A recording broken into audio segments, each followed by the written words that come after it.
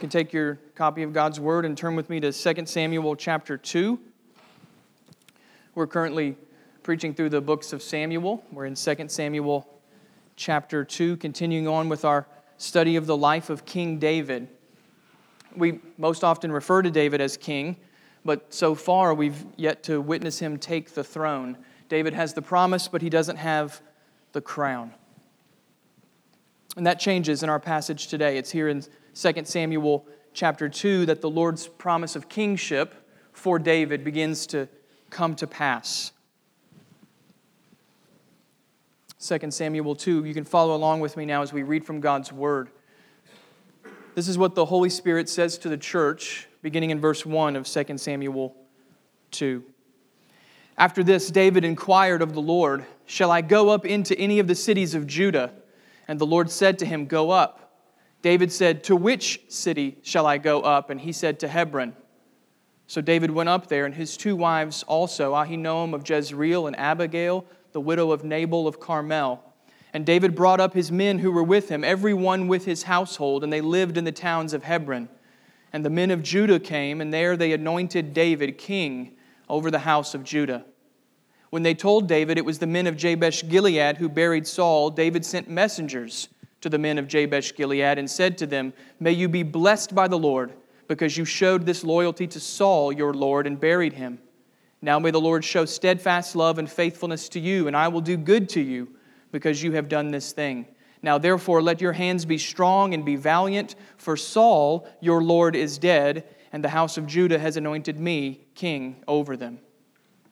But Abner, the son of Ner, commander of Saul's army, took Ishbosheth, the son of Saul, and brought him over to Mahanaim, and made him king over Gilead, and the Asherites, and Jezreel, and Ephraim, and Benjamin, and all Israel. Ishbosheth, Saul's son, was 40 years old when he began to reign over Israel, and he reigned 2 years. But the house of Judah followed David. And the time that David was king in Hebron over the house of Judah was 7 years and 6 months. Abner, the son of Ner, and the servants of Ishbosheth, the son of Saul, went out from Mahanaim to Gibeon. And Joab, the son of Zeruiah, and the servants of David went out and met them at the pool of Gibeon. And they sat down, the one on the one side of the pool and the other on the other side of the pool. And Abner said to Joab, "Let the young men arise and compete before us." And Joab said, "Let them arise." Then they arose and passed over by number 12 for Benjamin and Ishbosheth, the son of Saul, and 12 of the servants of David. And each caught his opponent by the head and thrust his sword in his opponent's side, so they fell down together. Therefore that place was called Helkat Hazurim, which is at Gibeon. And the battle was very fierce that day. And Abner and the men of Israel were beaten before the servants of David. And the 3 sons of Zeruiah were there, Joab, Abishai, and Asahel. Now Asahel was as swift of foot as a wild gazelle. And Asahel pursued Abner, and as he went, he turned neither to the right hand nor to the left hand from following Abner. Then Abner looked behind him and said, "Is it you, Asahel?" And he answered, "It is I." Abner said to him, "Turn aside to your right hand or to your left, and seize one of the young men and take his spoil." But Asahel would not turn aside from following him. And Abner said again to Asahel, "Turn aside from following me. Why should I strike you to the ground? How then could I lift up my face to your brother Joab?" But he refused to turn aside. Therefore Abner struck him in the stomach with the butt of his spear, so that the spear came out at his back. And he fell there and died where he was. And all who came to the place where Asahel had fallen and died stood still.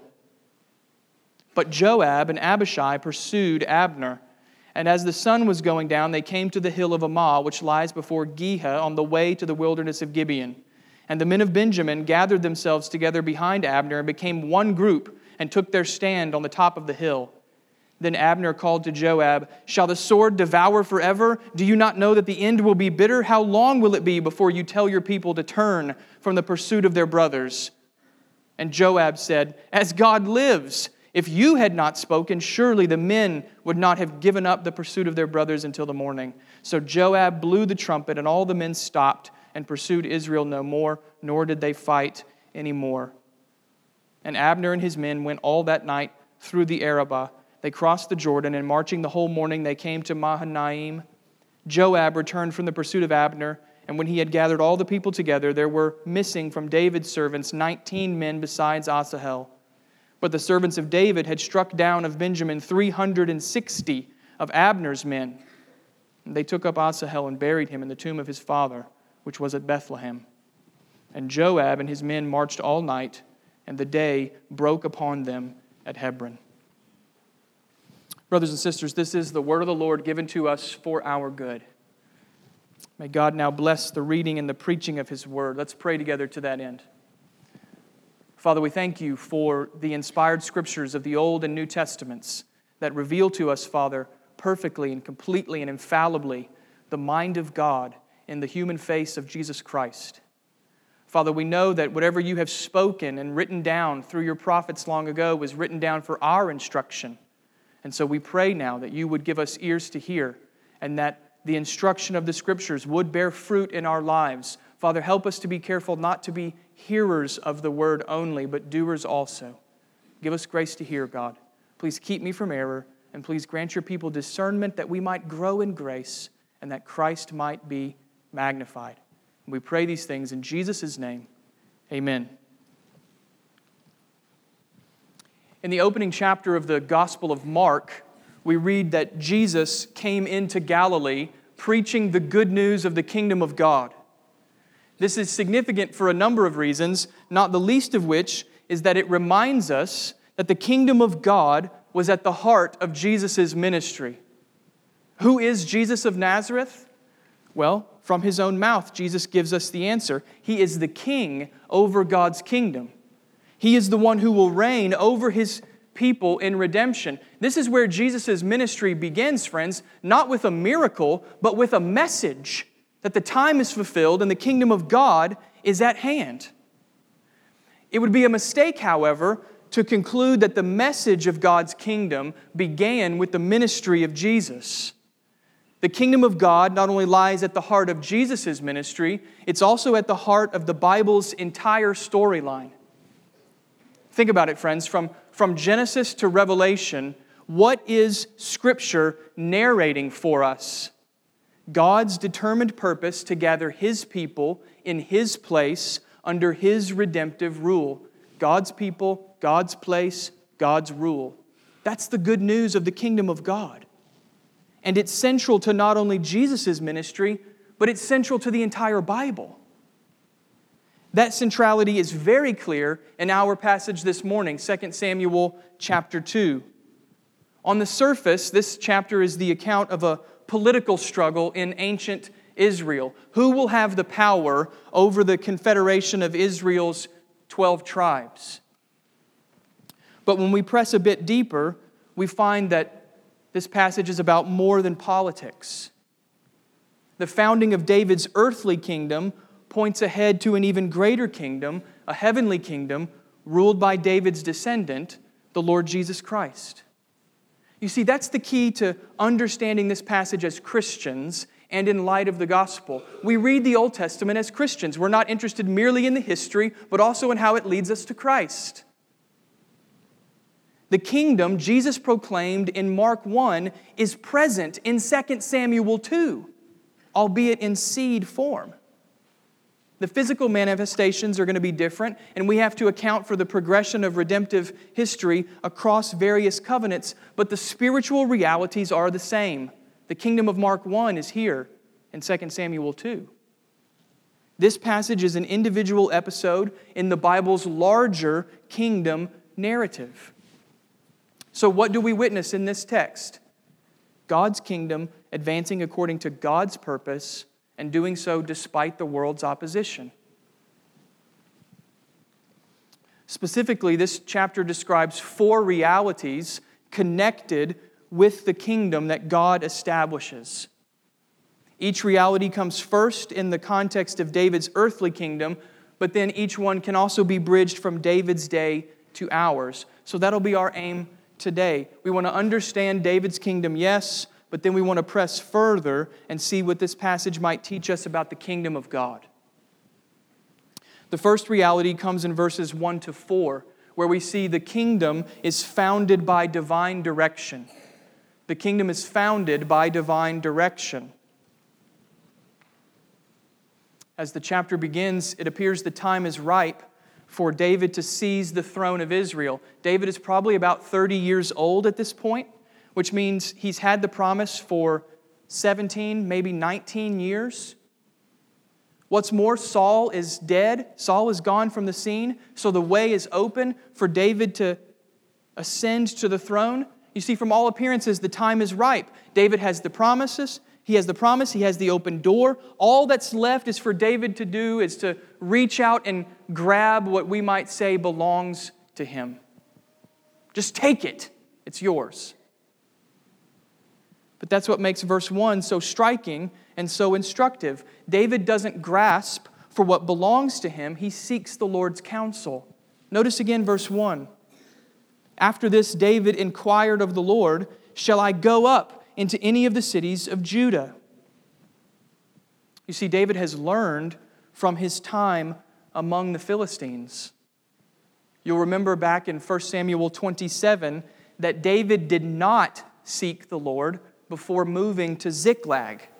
And as a result, David ended up in a terrible dilemma. He nearly had to march into battle against his own people. But here in chapter 2, David puts into practice what he has learned. Instead of grasping at his own initiative, instead of leaning on his own understanding, David seeks the Lord's direction. And graciously, the Lord answers. Verse 1 is significant not only because David asks, but because God answers so freely and so graciously. Again, notice the rest of the dialogue. Verse 1, "And the Lord said to him, 'Go up.' And David said, 'To which shall I go up?' And the Lord said, 'To Hebron.'" We're not told exactly how this divine revelation came to David. It was most likely through Abiathar, the priest, who's been with David for some time. But whatever the case, the significant point is David asks and God answers. And therefore, David is able to act with confidence that comes from knowing God's will. In fact, look at verses 2 and 3 and notice the total break David makes with his sojourning in Philistia. David takes his family and his men with him. He burns the bridges, in other words. There's no going back to Ziklag. There's no going back to live among the Philistines. That's what verses 2 and 3 mean. He's not looking back. David's striding ahead in faith. He's confident that God is fulfilling His promise. But don't miss this point, friends. David's pursuit of the throne is not rooted in his reading of the situation. His confidence does not rest in the fact that the circumstances just seem right. His confidence, his pursuit is grounded in God's direction. And so David moves to Hebron, the city of the patriarchs. And in verse 4, a momentous event occurs. Notice again what the text says. "And the men of Judah came, and there they anointed David king over the house of Judah." I know it's only one verse, friends, but let's not miss what this one verse means. God is keeping His word. God is fulfilling His promise. He chose David to be the king, and now that divine selection is confirmed in time and space. It's confirmed among God's people. This word is coming to pass. From this point forward, if you want to see where God is working to save sinners, look to David and his line. God's fulfilling His word. David is crowned king, and the history of redemption takes one more step forward, and it does so entirely on the basis of God's will. But do you notice how small David's kingdom is at this point? Verse 4 is momentous, but it's also small. We shouldn't overlook this, friends. David's kingdom has a very small beginning. He's been crowned the king, but so far it's only one tribe. There's no parade. There's no palace. There's no royal trumpets blasting. Nothing. For such an important point in the Bible, it's rather ho-hum. And this ho-hum moment happened by divine direction. In other words, it was God's will for the kingdom to look rather puny at this point. God did this way. And of course, the question you should ask then is, why would God do it like this? If redemptive history is coming to a climax in David, then why not do something more grandiose? Why aren't there parades? Well, quite simply because that's not how God's kingdom works. You see, in His providence, God is using this moment to teach His people, to teach you and me what His kingdom is like. Do you remember Jesus' parable of the mustard seed in Mark 4? With what can we compare the kingdom of God? Jesus asked. It's like a grain of mustard seed, which when sown on the ground is the smallest of all the seeds, yet when it is sown, it grows up and becomes larger than all the garden plants. We tend to focus on the growth of the seed in that parable, but Jesus' point is actually about beginnings. It's not about growth. It's about beginnings. The kingdom of God starts small, even obscure, and it's only through the eyes of faith that you can see the kingdom for what it is. And so it is here with David. Don't let the smallness distract you, friends. The kingdom is present. The rule of God is present. It may be a mustard seed now, but it's present nonetheless. Don't let the smallness distract you. And along with that, don't let the smallness discourage you. David's tiny kingdom is saying something to you, brothers and sisters. Most Christians live rather small lives, at least in terms of prestige. It's doubtful that any of us in this room will be remembered past our grandchildren, and certainly none of us will be memorialized in great biographies. Most of us live rather small lives. And most churches have rather small ministries, at least in terms of visible impact. So what do you do when all you can see is how small you are? What do you do when your church appears tiny compared to the lostness of the world? 5,000 people groups unreached. What do you do? You remember the mustard seed. You remember that the global reign of Jesus Christ began with one tribe anointing one man in the city of Hebron. That's what you do. You see, this is what the kingdom is like, friends. It comes in the smallness, not despite the smallness, but in the smallness. So as the prophet Zechariah would say years later, let's not despise the day of small things. For it's in the smallness that we behold the kingdom of God. It's just one tribe, but there's a day coming when it will be people from every tribe and tongue and nation. So that's the first kingdom reality in 2 Samuel 2. The kingdom is founded by divine direction. The second reality comes in verses 5 to 7. The kingdom is proclaimed with a gracious call. The kingdom is proclaimed with a gracious call. The kingship starts in Hebron, but David moves quickly to extend his reign throughout Israel. David has told the story of how the men of Jabesh-Gilead risked their lives to retrieve and bury Saul's body. So in response, David sends them a message. It's actually more like an invitation. And again, it shows David's willingness to be gracious. The king's message has 3 parts. Notice them with me. It starts off with an expression of gratitude in verse 5. David asks for the Lord to bless them because of their loyalty to Saul. Then there's an offer of royal protection in verse 6. David promises he will do good to Jabesh-Gilead because they did good to God's anointed. And finally, there's a request for allegiance in verse 7. David makes a very bold request. He wants Jabesh-Gilead to support him just as they supported Saul. Now, when you put all this together, it's clear what David is driving at. He wants a covenant relationship with Jabesh-Gilead. That's why his language is so full about faithfulness and steadfast love. That's covenant language. It's not about flattery. He's not buttering them up. This is about covenant.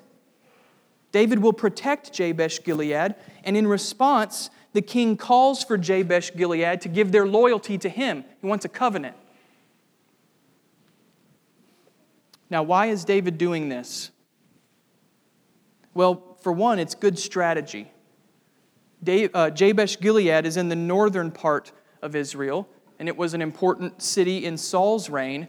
David's support, however, lies in the south, in the territory of Judah. So, if we were to use an analogy from our day, Jabesh-Gilead is like a swing state. It's the Ohio of northern Israel, or Florida if you prefer the south. It's a swing state. If David can get Jabesh-Gilead to back his kingship, then he could very well swing all 10 northern tribes over to his side. So it's good strategy. And there's nothing wrong with acknowledging that. The Lord Jesus himself said that his followers should be as wise as serpents and innocent as doves. And that's what David is doing here. It's just wise, good, shrewd strategy.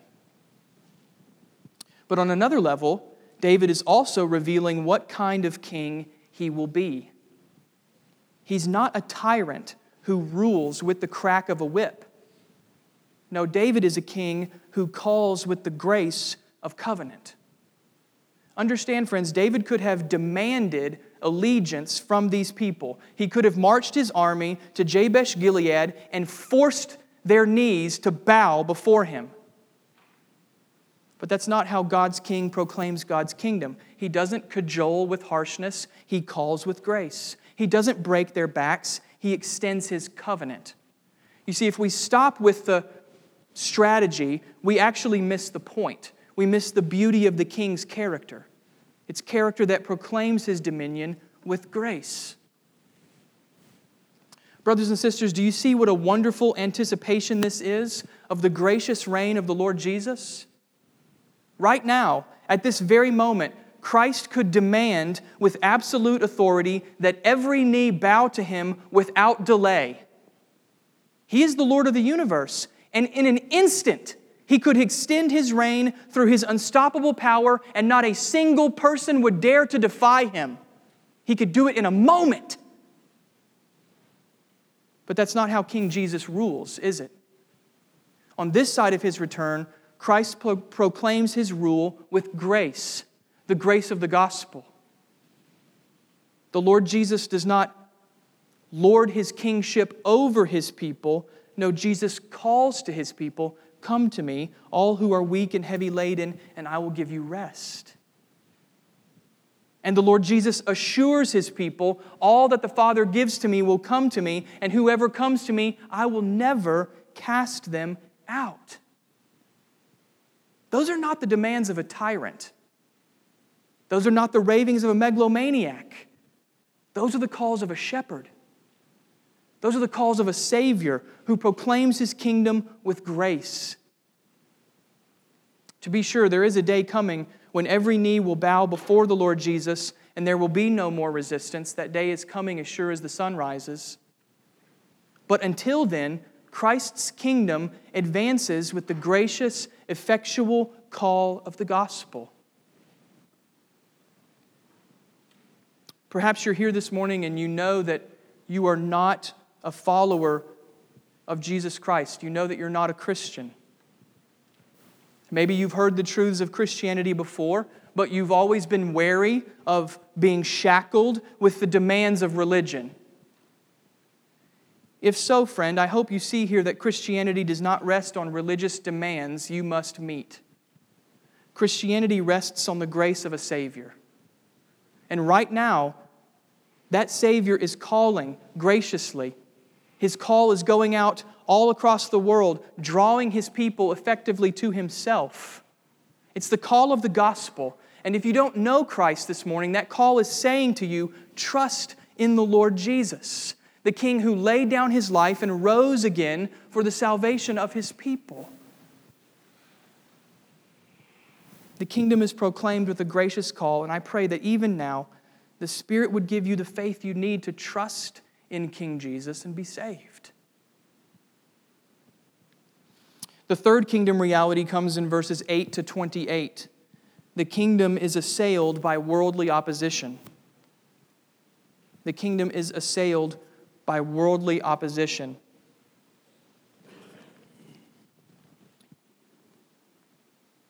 The tone of the chapter changes in verse 8 as we encounter Abner, the commander of Saul's army. Abner decides he's not going down without a fight. He likes the power that he had in Saul's kingdom, and he wants to keep it. This is typically what happens to people when they get power. They want to keep it, and then they want more of it.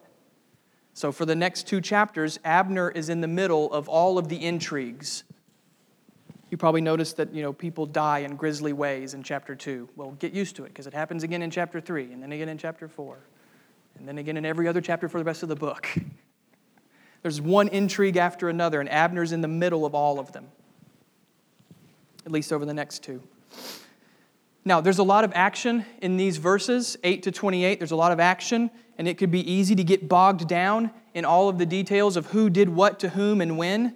But if we keep our focus on the concept of kingdom, right? It's kingdom that ties this together. If we keep our focus on the concept of kingdom, we can steer our way through the action and arrive at some much-needed application. So notice with me in these verses how the action is organized around kingdom. First off, Abner sets up a rival kingdom. This is the point of verses 8 to 11. Abner takes one of Saul's sons, Ishbosheth, and he sets him up as king in Israel. Now, Ishbosheth may have royal blood, but that's about his only commendable quality. He's not around for very long. Ishbosheth is a puppet. And Abner is the one pulling the strings in this rival kingdom. But therein lies Abner's problem. David is not just any other king. And David's kingdom is not merely a rival administration. David is the Lord's anointed. And David's kingdom rests on God's promise. So by opposing David, Abner is opposing the living God. So this is not only a civil war, this is rebellion against divine authority. Abner sets up a rival kingdom, but he's not finished. He then goes on to provoke David's kingdom. This is the point of verses 12 to 17.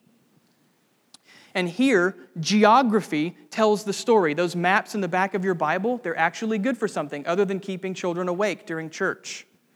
Geography tells the story. Notice in verse 12 that Abner moves from Mahanaim to Gibeon.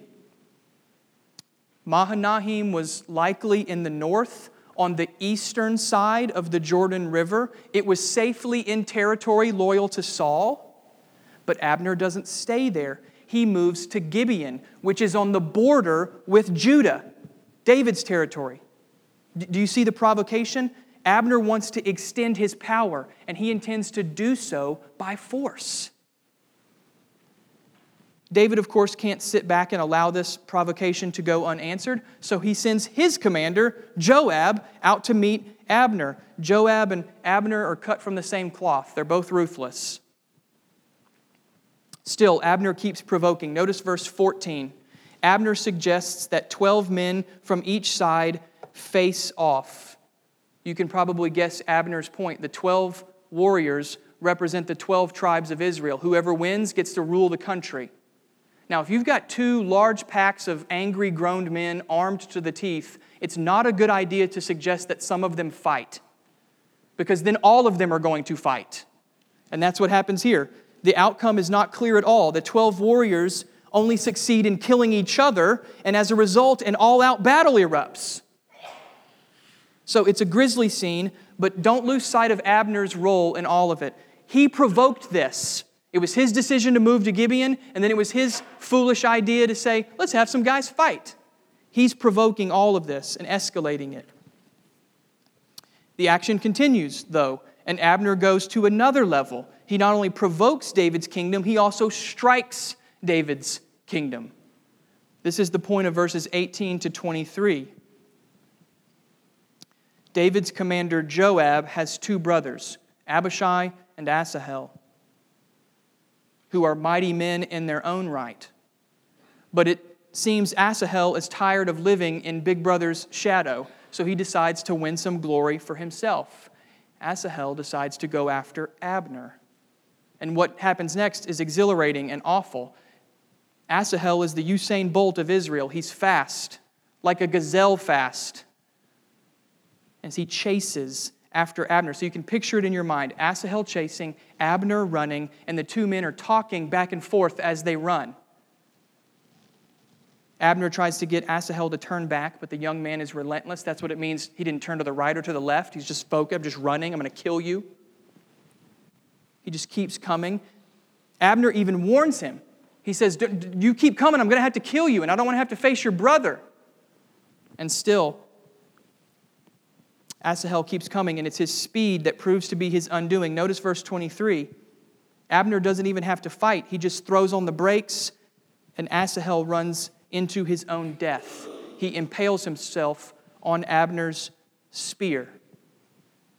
As readers, we're meant to see it as the triumph of experience over youth. This isn't Abner's first battle. But we shouldn't feel any sympathy or any honor towards Abner.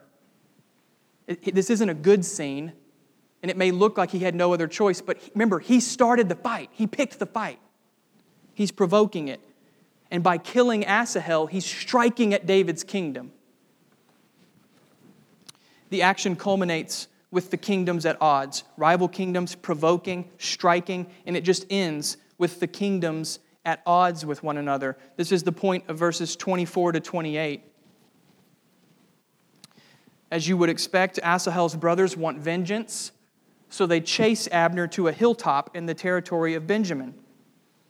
It's not until Abner gets reinforcements from the Benjamites that the fighting ends. But while the fighting stops for now, there's clearly no unity. The kingdoms remain at odds with one another. In fact, look down at the opening line of chapter 3. There was a long war between the house of Saul and the house of David. So for now, that's where things stand. With Abner's rival kingdom provoking and striking and antagonizing David's divinely established kingdom. There's a lot of action, but the concept of kingdom ties it all together.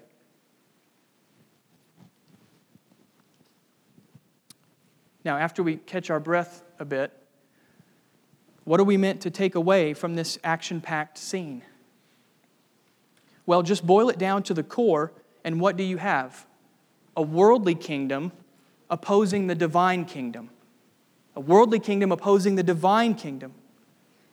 Brothers and sisters, is this not what we see in our day? The forces of this world opposing the kingdom of God? Yes, we see it all around us. And that's the takeaway for us. These action-packed verses remind us that the kingdom of this world is always actively opposed to the kingdom of God. The kingdom of this world is always actively opposed to the kingdom of God. We shouldn't be surprised by this, friends. We shouldn't be surprised when the world opposes believers, for the world has always responded to God's reign with active opposition. You see, there's no neutrality between the world and the church of the Lord Jesus Christ, and there can be no truce. Just as Abner purposefully sought to dominate David's realm, so also the world purposefully seeks to ensnare the people of God. In all spheres of life, the forces of this world are maneuvering, pressing in, and seeking to control God's people. There is no neutrality, and there can be no truce. Culture, media, entertainment, information, all of those forces are formative.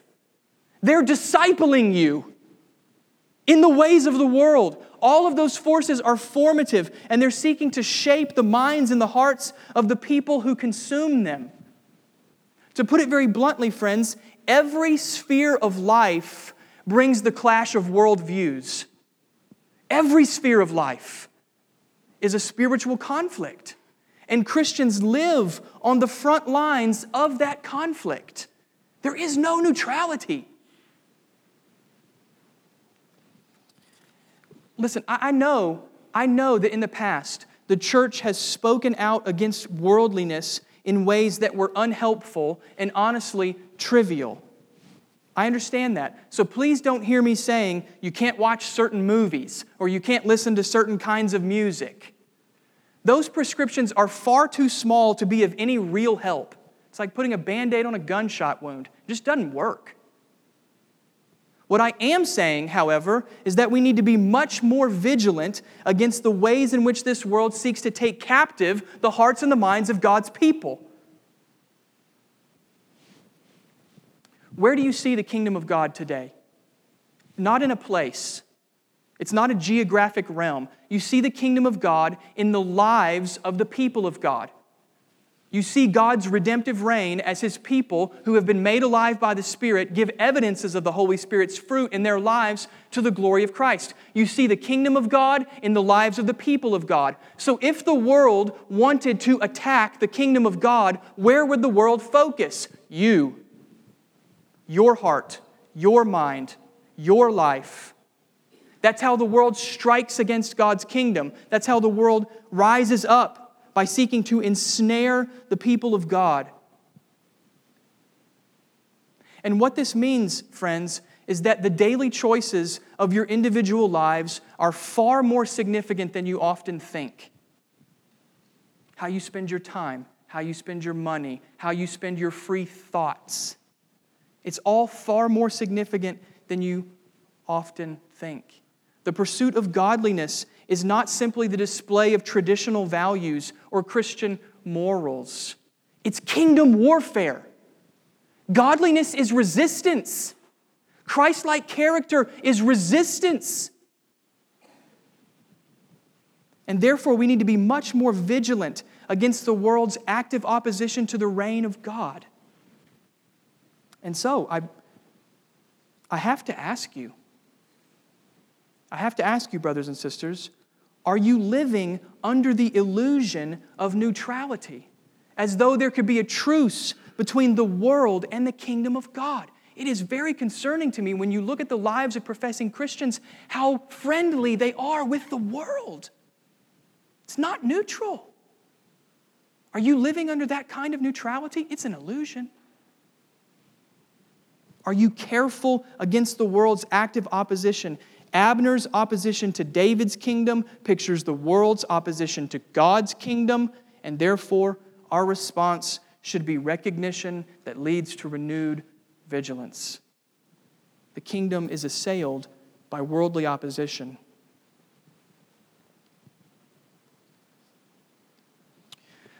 All of this talk of kingdom conflict might have us feeling somewhat uneasy.